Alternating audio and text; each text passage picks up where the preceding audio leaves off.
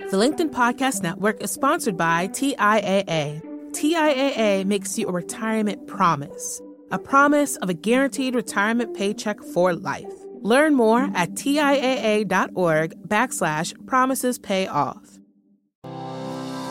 I want to let you know that my new book titled How to Have Difficult Conversations About Race is coming out September 13th. And after years of working with professionals just like you all around the world, I found that conversations about race are particularly challenging because of too much fear and too little confidence. More specifically, people struggle with the fear of discomfort, the fear of damaging relationships, the fear of being misunderstood, canceled, or ostracized for what they have to say. So who did I write this book for? The person who is passionate about changing the world and their organizations for the better, the leader who leads a diverse team, and the professional who wants to learn how to overcome the hidden barriers that make it tough to connect with people with a different background. Whether you consider yourself an ally or you just want to avoid making mistakes when discussing race, this book is for you. And as a listener, you know this already, but I'm going to say it again. I believe the best things in life are on the other side of difficult conversations. That's my motto, and that's why my goal is to help as many people as possible by making these difficult conversations easier. And after 6 years and 600 episodes of Negotiate Anything, I am asking for your support in this endeavor to make this world a better place. At the American Negotiation Institute, our goal is to change the world, and I am not afraid to say that. And this book plays a major role in that mission, and we would love to have your support as we try to make this book a bestseller, because if it hits that number, if it hits the bestseller list, that means more people will know about the message within that book. And if we hit the bestseller list, that means that we can get this message out to people all around the world, and we can't do it without you. So if any of this resonates with you and you want to join the mission, check out the link in the description of this episode to find out where you can buy your copy of How to Have Difficult Conversations About Race.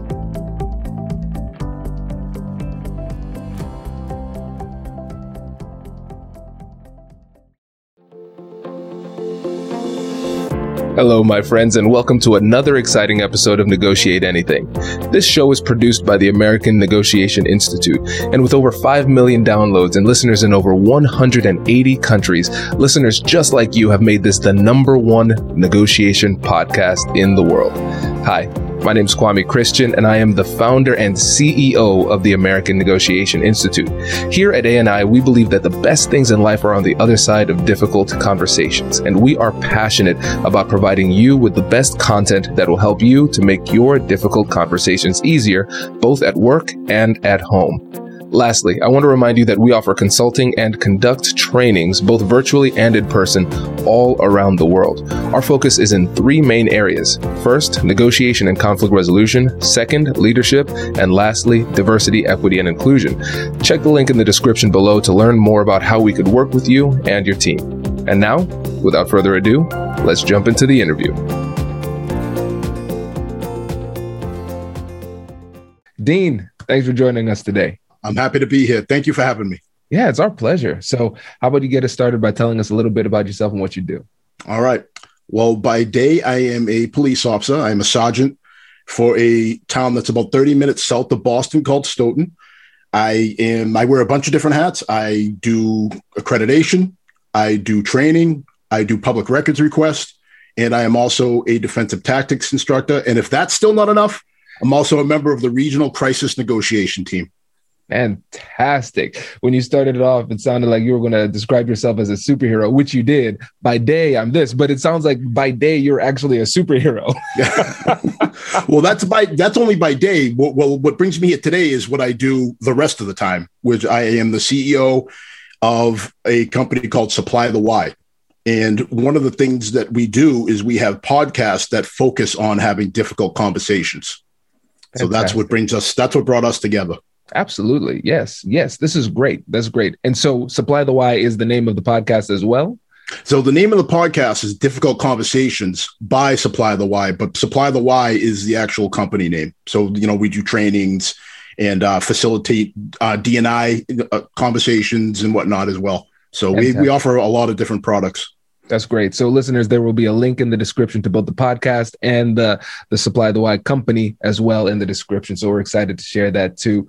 I'm excited to have you on. This is going to be really great. And so what we're going to do is run through your framework that you've created for how to have difficult conversations. It's really well equipped for the most difficult type of conversations that we're having today. It seems to be race and politics. Those are the things that are coming up the most. But you were telling me before that this is something that is universally applicable as well. Absolutely, Kwame. I like to look at these 5 steps that to having a difficult conversation is, I call it a universal adapter. It is the Swiss Army knife of conversational tools. You can adapt it to race and politics, like you just said, but you can also use it for deciding what you want to have for dinner with your significant other, which I know in my house, that's one of the most difficult conversations that I have sometimes. Absolutely. No, this is great. This is great. And the thing that I love about the framework is just the simplicity, but also the broad applicability and the power. Right? Because a lot of times when you get into these conversations, you're absolutely lost. But now with this framework, you can actually follow the framework and know exactly what to do, what to say, and especially what mistakes you need to avoid too. Absolutely. I'm super excited about presenting this, and I hope you see the value in these steps, and I hope that they help somebody out there. Fantastic. Well, let's start with the first one. So start small. Tell us about that one. All right. So the first step is super important because you want to start with a small number of people in these conversations. So again, this is geared towards having difficult conversations, in that I believe that some of the most difficult conversations are ones that are emotionally charged, or it's about a polarizing topic. All right. So what I like to do is I like to limit the number of participants, because what happens as human beings, Kwame, when we are involved in something that's emotionally charged, we tend to gravitate towards others that share our ideologies and our values. So when you embark in one of these conversations, and let's say there's 5 people that agree with you, and 10 people that don't agree with you, now the 10 people, they develop that pack mentality, and they are now attacking that 5, because that's kind of human nature. You gravitate towards situations that are comfortable, and you gravitate towards people that share your ideology. So that's why you want to start with a small conversation. One-on-one is optimal in these type situations. Yeah, it makes sense. It makes sense. I mean, when you think about any system, the more variables you add to the system, the more complex and complicated the system becomes. And these conversations are hard enough as they are, right? So we don't need to add that needless complexity. And we're seeing tribalism creep into these types of conversations more and more often, and it's becoming incredibly problematic and hard to manage. And I think this really simple solution here, starting small, is really powerful to push that away. 100%. And like you said, as you call it tribalism, I call it a pack mentality. Some people call it groupthink. But no matter what label you put on it, it is making people not want to have difficult conversations. It's actually pushing people into the corners, and people are suffering from widespread avoidance. Absolutely. People just are avoiding, going out of their way to avoid having conversations that we all need to have in order to move forward, especially in organizations. In order to have a well-run organization, you need to be able to have difficult conversations. Right. And something else that we have to consider too is the more people that are involved in these conversations, the more of a performance it becomes, right? So it's not necessarily even me and you talking to each other. It's me talking through you to the people who are around us, right? You see that all the time in the news. I think that's the perfect example. It's not a true dialogue, a true conversation. It's me signaling to my people, right, what it is that I believe. And the same thing happens in these conversations too. And so the next one is be realistic. So tell us about that one too. So be realistic. It seems a little vague, but roll with me on this. So you have to be mindful of the fact that you're most likely not going to solve a complex issue in one shot. All right. I call it conversational lasagna because there's layers. There's all these different layers that you have to peel back in order to finish your plate. Well, it's the same thing with these conversations. So you have to go into them knowing that there's most likely going to be a follow-up, or knowing that you're going to have to, maybe stop and then revisit it at another time. Like these conversations that we're talking about, like, for example, like race, for example. How do you have and solve racial issues in one conversation? Well, And the answer is it's a loaded question. I'm asking because it's not possible. If someone out there figures out how to do it, contact me, dean@supplythewhy.com. We'll get together and we'll make billions of dollars because we're marketing this thing.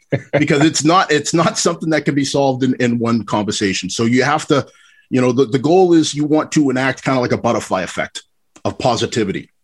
And you want to create a situation where now you're building some trust, and you can, once you have that trust, that foundation of trust, you can have more conversations. People feel safe to have more of these conversations. And that's really the goal here with this. You have to be realistic, and you got to start small right off the bat. I love the simplicity of this too, because a lot of times with these conversations, it feels like you're trying to boil the ocean. Right? There's this massive situation and challenge that we're dealing with, and we're trying to solve the problem right now. And then we wonder why we're so frustrated, and we wonder why we are frustrated repeatedly in all of these conversations we have. It's like, I can't accomplish my goal. Well, is your goal realistic? That's a legitimate question. It reminds me of a time when my son Kai, he was 2. I saw him in the backyard, standing on his little chair, reaching up into the sky. And I said, "Oh, Kai, what you doing there, buddy?" He says, "I'm trying to touch the moon." That's what he was trying to do. And I feel like a lot of these conversations, people try to touch the moon. They're trying to do something that is physically impossible to accomplish in this conversation, and just simply giving them the license to say, listen, we're not trying to solve everything. Let's be realistic about what we can solve. I think that makes people a lot more willing to actually engage in the conversation, because they can actually see the prospect of what could be a productive conversation, or maybe some modicum of success. 100%. I mean, at the end of the day, it's just you're exchanging ideas and thought processes. And in order to do that, it's just like a highway. In order for cars and traffic to flow, the highway has to be free of obstruction. Right. And being unrealistic is a huge obstruction to your conversation. And it's one of those things that people don't think about. I think everybody knows it, like deep down inside, it.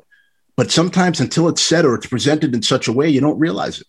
Absolutely. And so now we have that construct of being realistic. We understand that. Now let's make it practical. What does that actually look like in application in these conversations? All right. So in these conversations, you have to go in, like I said, with a realistic goal. So suppose let's stick with police use of force. Let's go there. That is one of my specialties. One of the things I talk about, I teach it. And when you are trying to explain maybe a given situation, you have to be realistic in the fact that you can't say, well, why did the police do this? Couldn't they just shoot a knife out of a running person's hand? That seems pretty hard. Now, you're laughing because it sounds crazy to people that understand the difficulty of something like that. That's something that you see in movies and in old Westerns, and that becomes people's reality. Mm-hmm. They don't realize, like, if you've never handled a weapon before and you don't realize the complexity of handling a weapon, and then the rules that you're bound by as a police officer, in that you have to be cautious of your target and what's beyond it. So it's not even like you can just sit there and shoot. You have to, you can't just shoot at something and then not have an idea of where that bullet might go if it misses. Because if you put somebody that's downrange in danger, you can't take that shot. You're not supposed to take that shot. So just little things like that is part of being realistic. And that's when building this trust and having these one-on-one conversations helps, because I can then say, hey, listen, I understand what you're saying and I get it. In theory, force is ugly and it's not something that's attractive, but you have to understand all these little things that aren't readily apparent to an everyday citizen, and that's one of the things that's part of the realism you have to present to people when they're talking about options that might not exist. Right. And with that little case study that you provided there too, the thing that I liked about it was that you were not dismissive of the claim. right? You weren't dismissive of the claim.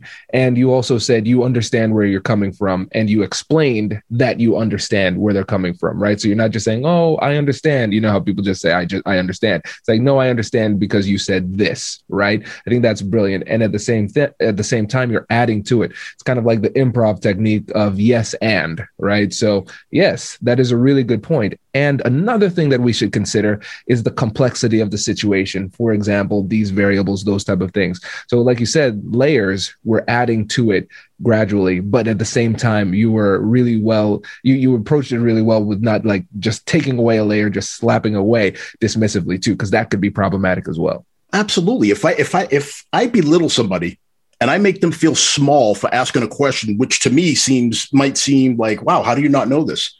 But I have to realize not everybody does what I do for a living. So they don't, it's just like if I walked into, some famous chef's kitchen and then I thought I could cook because I made a great burger the other day on my grill. And now all of a sudden I think I'm a 5-star chef. If they start shouting out terminologies and telling me to do things, I might not understand it.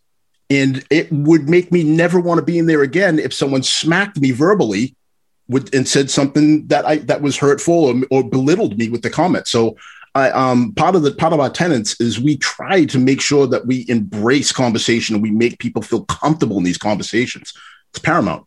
Absolutely. Yeah, it's paramount, but we often forget it. Again, going back to what we were talking about with that pack mentality, when you see somebody from outside the pack, the first thing you say isn't just thinking about it from a primal level, right? Base human psychology. Mm-hmm. We're not saying, oh, that's a different person, let me welcome him in.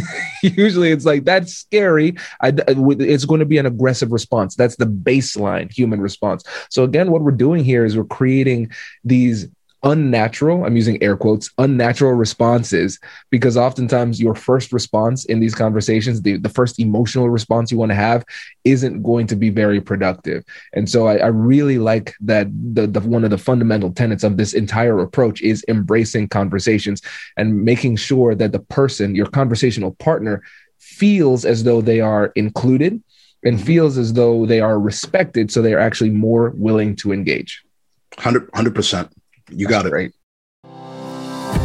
Does your company invest in professional development training? If you believe that your team would benefit from a negotiation workshop, all you need to do is go to our website, fill out the workshop request form, and then we'll set up a time to chat. These workshops are completely customizable, and we've done them all around the country. Negotiation and conflict resolution skills are beneficial across all professions, but they're especially useful in procurement, purchasing, sales, sourcing, and contract management. Our calendar is filling up quickly, and we even have some workshops scheduled for next year. If you think you might want one, I'd suggest reaching out soon so you don't miss out. Check out the link in the description to learn more, and we will be right back after this. The LinkedIn Podcast Network is sponsored by TIAA. In the last 100 years, we've seen financial markets swing, new currencies come and go, decades of savings lost in days, all showing that a retirement plan without a guarantee, quite simply, isn't enough. So more than a retirement plan, TIAA makes you a retirement promise. A promise of a guaranteed retirement paycheck for life. A promise that pays off. Learn more at TIAA.org/promisespayoff. The LinkedIn Podcast Network is sponsored by HubSpot. More to-dos, less time, and so many tools to keep track of. Doing business can be hard, but you don't need a miracle to hit your goals. You just need HubSpot. Their all-in-one customer platform can make growing your business infinitely easier. Imagine this: higher quality leads, fast closing deals, wildly happy customers, and more benchmark breaking quarters. It's not a miracle, it's HubSpot. Visit HubSpot.com to get started today. And so the next one, staying focused on one topic. So why is this so important? This is so important because this is out of the first three we've gone over, this is the one that really requires the greatest amount of internal discipline. Staying focused on one topic it's difficult to do because, let's face it, when we get emotional and we feel a certain way about something, now we are in attack mode. All right. We're presenting our case and we're trying to win. And when that happens and we let emotion take over, we forget the fact that again, what's the main point of a conversation? It's to have an exchange of ideas and thought processes. So you start with one topic to make sure that the receiver is following you. All right. You have to make sure, like, how can you have a conversation with someone if they're confused? And let me give you a prime example of that. Before I ever got into police work, I was in sales for years. And one of the things that we tried to do in sales, I sold two things that don't really, that are very difficult to sell. I sold long distance phone service. That tells you how old I am, because that was a thing at one point. And then I also sold credit card processing terminals. Those are two industries that people really don't understand how they work. So right off the bat, I'm starting off with a huge wall of defensiveness from people, because who wants to feel stupid? Nobody does. Nobody wants to feel stupid. Nobody wants to feel like you're not smart when someone presents something to you and they're really talking above your head.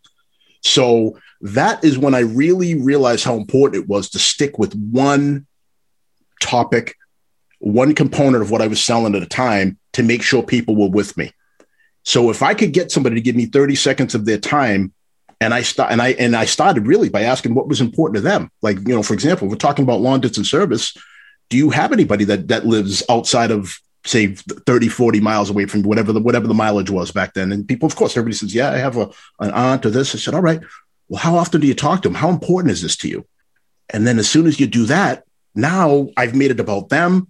I've stuck with one topic. I've talked about, the amount of time they use it, what time of day they use it. And now I've built some trust, and now they're with me because I've brought them along in the conversation. Then I go into what the distances are for when the long distance kicked in.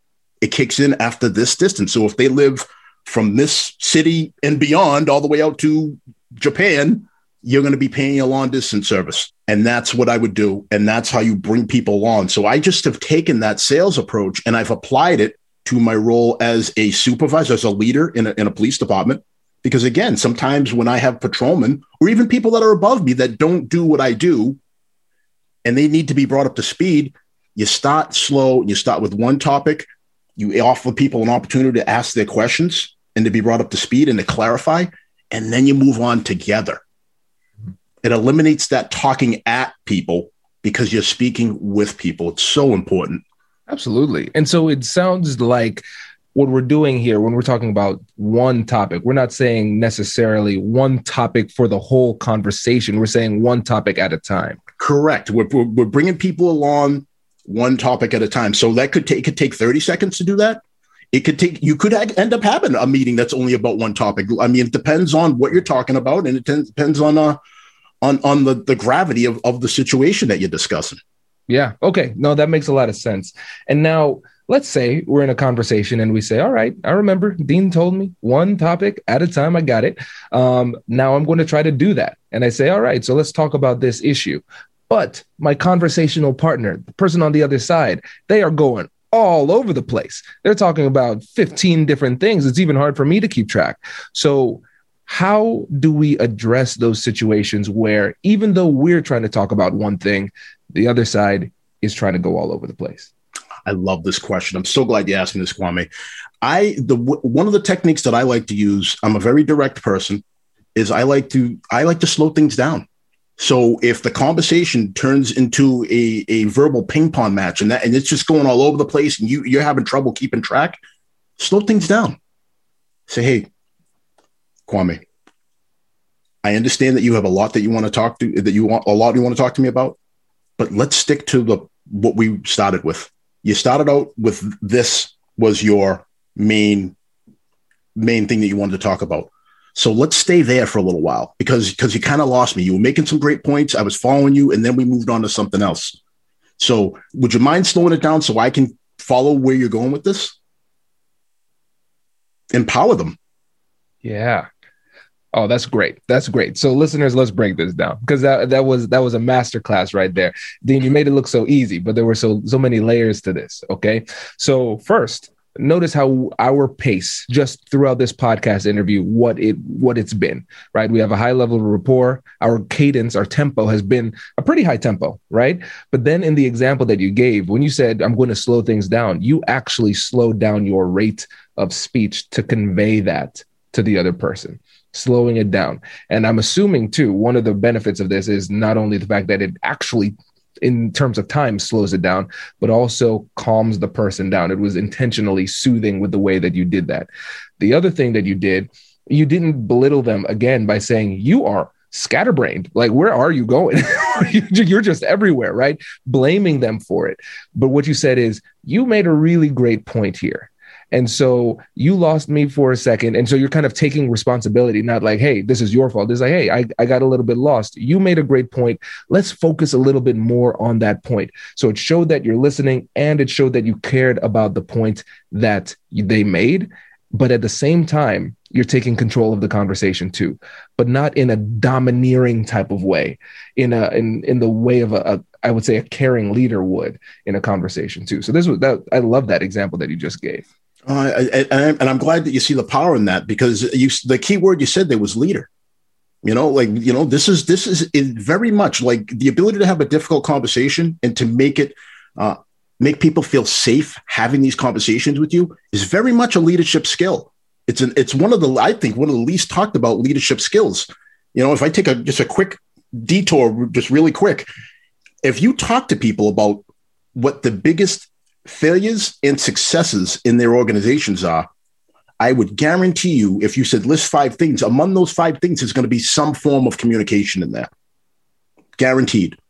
In a failing organization, there's going to be a lack of communication, or there's going to be improper communication, like what you talked about earlier, where people aren't having that emotional pause, so they can have, they can access that emotional intelligence that you need to be a successful leader, and thinking about what you say before you say it.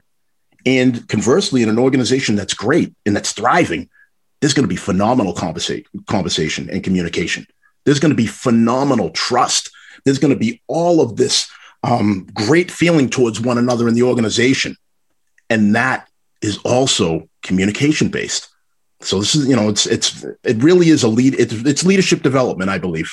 Absolutely. No, it makes a lot of sense.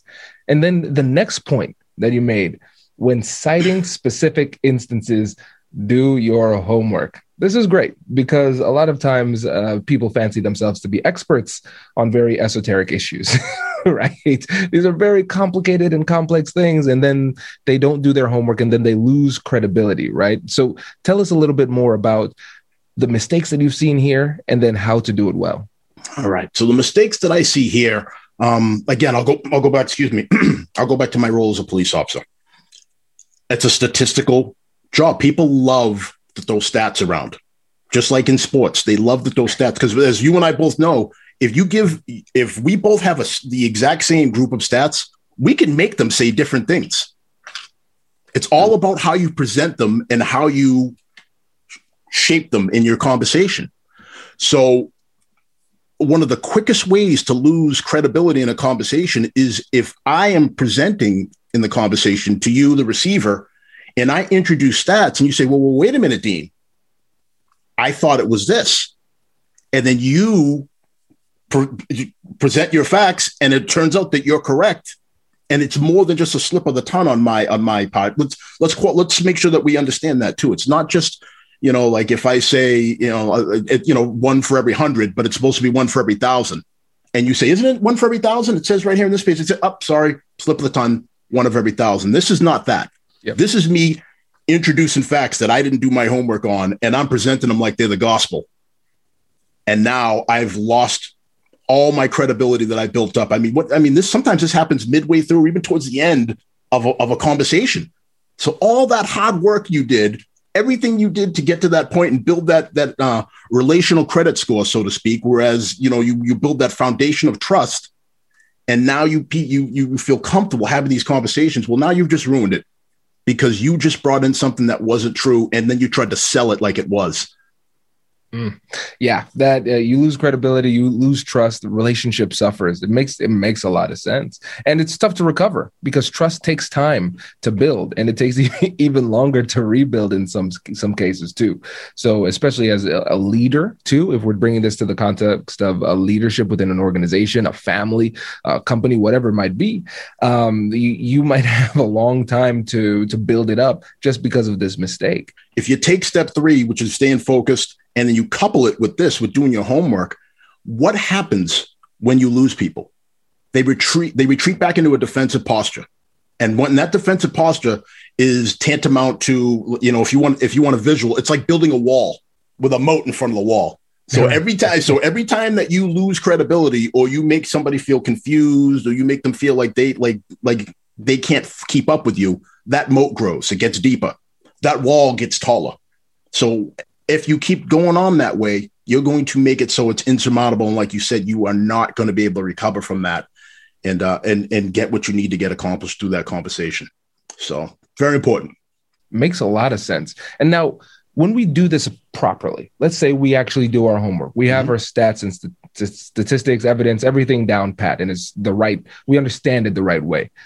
How do we introduce it to the conversation persuasively? Again, it's an exchange of ideas and thought processes. So the best way, first of all, is you let everybody get their turn talking. All right.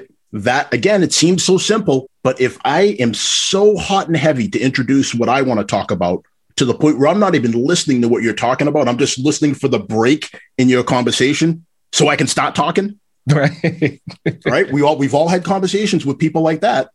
That is a way that it's not going to work. So you have to be patient, and there has to be that trust that both people are going to get an opportunity to present their sides and present their points. So as far as stats I'm not a big stat guy, because I think that you can get tripped up on stats. But if there's something where I do decide I have to introduce statistics, I am going to present it in such a way where it flows with the exact topic we're discussing. It has to flow with that conversation. It can't be willy-nilly. I can't just throw it in because it sounds right. It has to be relevant to what we're talking about right then at that time. Yeah, absolutely. It makes so much sense. And one of the things that I've seen oftentimes is people use the statistics and the data as a crutch, right? Instead of communicating the message, they just share the data and hope that the data communicates it for them. Right. And so I think it has to have synergy within the conversation. It can't be the only part of the message, but it will be an important part, but you have to use it the right way. And I think the point that you made, especially about giving people the opportunity to feel heard before introducing that, is so important, because sometimes if they feel like you're monopolizing the conversation and then now you're going to hit them with a lot of data and statistics, people are just going to tune out. So even if the data is great, they're not receptive yet. 100%, because again, I mean, there's certain segments of the population that loves data, like people that are math and science minded, and they like things in neat little boxes. They love statistics and data. Again, I'm not really that. I prefer context. I'm the person that I might make somebody uncomfortable because after they've introduced the stats, I'm going to say, that sounds great. Can you provide a little context as to how that applies to what we're talking about? And sometimes that, and you have to be, if you're going to introduce your statistics, you have to be not worried. You have to be prepared for somebody like me in the audience that's going to ask for context. Right. It makes sense. I think that's powerful. And then I know the last point that you make out of your 5-step framework is the most important one. So tell the audience what that is and what it means to us. All right. The 5th and final point. Don't try to win. Don't try to win the conversation, folks. Again, it's an exchange of ideas and thought processes. It is not a competition. It is not an argument. It's not even a debate. You're trying to exchange information and ideas for one main purpose. You're seeking to understand your conversational partner. And how does that play? We're on Negotiate Anything. How can you negotiate with somebody if you don't understand where they're coming from and what's important to them? I'm not saying it's impossible, but I am going to say it's very difficult to do. All right. So you have to get rid of that I'm trying to win mentality, which is difficult for somebody like me. I'm a former athlete. I am ultra competitive, but this isn't that. This isn't the time for competitive. This is the time for you to take a deep breath, access your emotional intelligence, and really seek to understand the people that you're in these conversations with. That makes sense. And now let me play devil's advocate here. Please. Because somebody would say, well, Dean, you've been in sales. You're trying to close deals. Now you're in the academy, right? And so you're leading. You need people to do things. They might not be doing it now, and now you need them to do it in crisis negotiation, right? They are doing something extremely illegal. You need them to stop doing that. So how can you accomplish that if you're not trying to win? Phenomenal question. So every conversation has different points at which you have to progress in the conversation. And in some point in police negotiation, for example, there might be a point where we're no longer conversating. Now it's time for you to do what we need you to do. I need you to put that weapon down on the table, and I need you to come out of the house with your hands up and then listen to the officers that meet you at the door. That's when it progresses. So you have to, and again, if you use your police academy example, there are very few conversations in the police academy, Kwame. I've been through two, and it's mostly they say, you do, they say jump, you say how high, and that's the end of it. So that's something. I wish it was more conversational. Would have made for a much more enjoyable experience, but it wasn't really that way. But of all serious, you really want to, emotional access that emotional intelligence. You want to utilize it. You want to take a deep breath, and you want to remember that the main thing you're trying to do is you're trying to seek to understand. Once you've understood, then you can start looking to close your deal, your sales deals. If I know what's important to you, Kwame, I know how to close you now. I can simply just rehash what we talked about. And I can access all those points in the sales pitch that you didn't even realize was a sales pitch. You thought it was me just having a caring conversation with you. And it might have been that, but it was also me trying to gain information as to what I need to do in order to get you to say yes to the deal. Yeah, this is powerful. And really what it comes down to is the reality that sometimes we try to persuade too soon. We focus so much on our agenda and what it is that we want and what it is that we need, that we try to impose ourselves on somebody else. I remember I was doing a negotiation training. Speaking of supply the why, this was one of those times where I'm like, man, I wish I didn't hear that why. I had folks say, hey, so what brought you here? What do you hope to accomplish? And this guy said, I want to learn how to impose my will on people. I'm like, oh man, you're in the wrong place. I don't want to be an accomplice or whatever it is that you're trying to do. But I think that's how a lot of people approach it. They're like, this is what I want, and I need you to get in line. And that's it. And then people get resistant. They get defensive, as you described earlier. But if we take the time to understand this important part of the process, understanding and empathizing, then it positions us to then get what we want, but we have to suspend our agenda in order to accomplish that. Absolutely. And a real quick side story on how this works in real life. And again, I was the receiver of this. I wasn't even the presenter of this. So, and I was in the process of buying a car for my wife. And I don't know about you, I don't enjoy that process. I really don't enjoy it. I would rather buy a house. I thought that was a better process and a more enjoyable process than buying a car. So I found this young salesperson that I just liked. We had an instant synergy with, but the deal didn't make sense. The numbers didn't work. So I didn't do business with him then. I came back to this person 4 months later. I ended up buying a car from someplace else, and I still went back to this person later and ended up buying a car from them because we built that relational credit score, that baseline of trust. Like, I trusted this person. He took time to explain things, one item at a time. Right? He stayed focused on my needs and what I wanted. That was very important to him. It wasn't him like, hey, listen, Dean, you know, even though you're 6'1", 255 pounds, let's try to stick you in a small 2-seater car, you know, where you're eating your knees when you drive. He didn't do that, which has happened to me when in other car buying processes.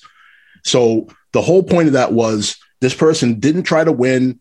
They listened to me. They heard what was important to me, so much so that I said, you know what? Even though it didn't work this time, I'm going to come back to this person because they did all of the steps right. And even though they weren't able to close me per se, we left as friends, and we left on a high note, which again, you're not going to close every deal. You're not going to, I'm not going to stop every bad actor in my negotiation role from doing what they want to do. But what I can do maybe is I can build some sort of relational credit score with these people where the next time I deal with them, they can say, you know what, you were fair with me last time. So I feel very comfortable having a conversation on how to move forward with you. Yeah. Oh, that's a great example. That is a really, really great example. Fantastic. I know we're coming up on time, but I want to make sure that the listeners know who you are, what you do, and how they can get in touch with you. All right, everybody. Again, I'm Dean Jenkins, and I am here today from my company, Supply the Why. I have a podcast, which is every Monday night at 7 p.m. Eastern Standard Time on the Supply the Why Facebook page. I am on LinkedIn. I am on Instagram. And we have podcasts on all of your favorite major podcast platforms. So check us out. Connect with me on LinkedIn. Like the Supply the Why page. And let's get to know each other. Fantastic. Dean, thank you so much. We really appreciate it. Thank you for having me, Kwame. Congratulations, you've just joined an elite club. By listening to a full episode, you're now officially on the Negotiate Anything team. So welcome aboard. What most team members do is they subscribe to the podcast because that allows them to automatically get the latest episodes of the show. The best things in life lie on the other side of difficult conversations. Keep learning, keep practicing, and keep getting better. Your relationships will improve, your career will soar, and you'll have the confidence you need to get the most out of these crucial conversations. Again, thank you for joining the team. We're excited to have you, and I will see you in the next episode. I'll catch you later.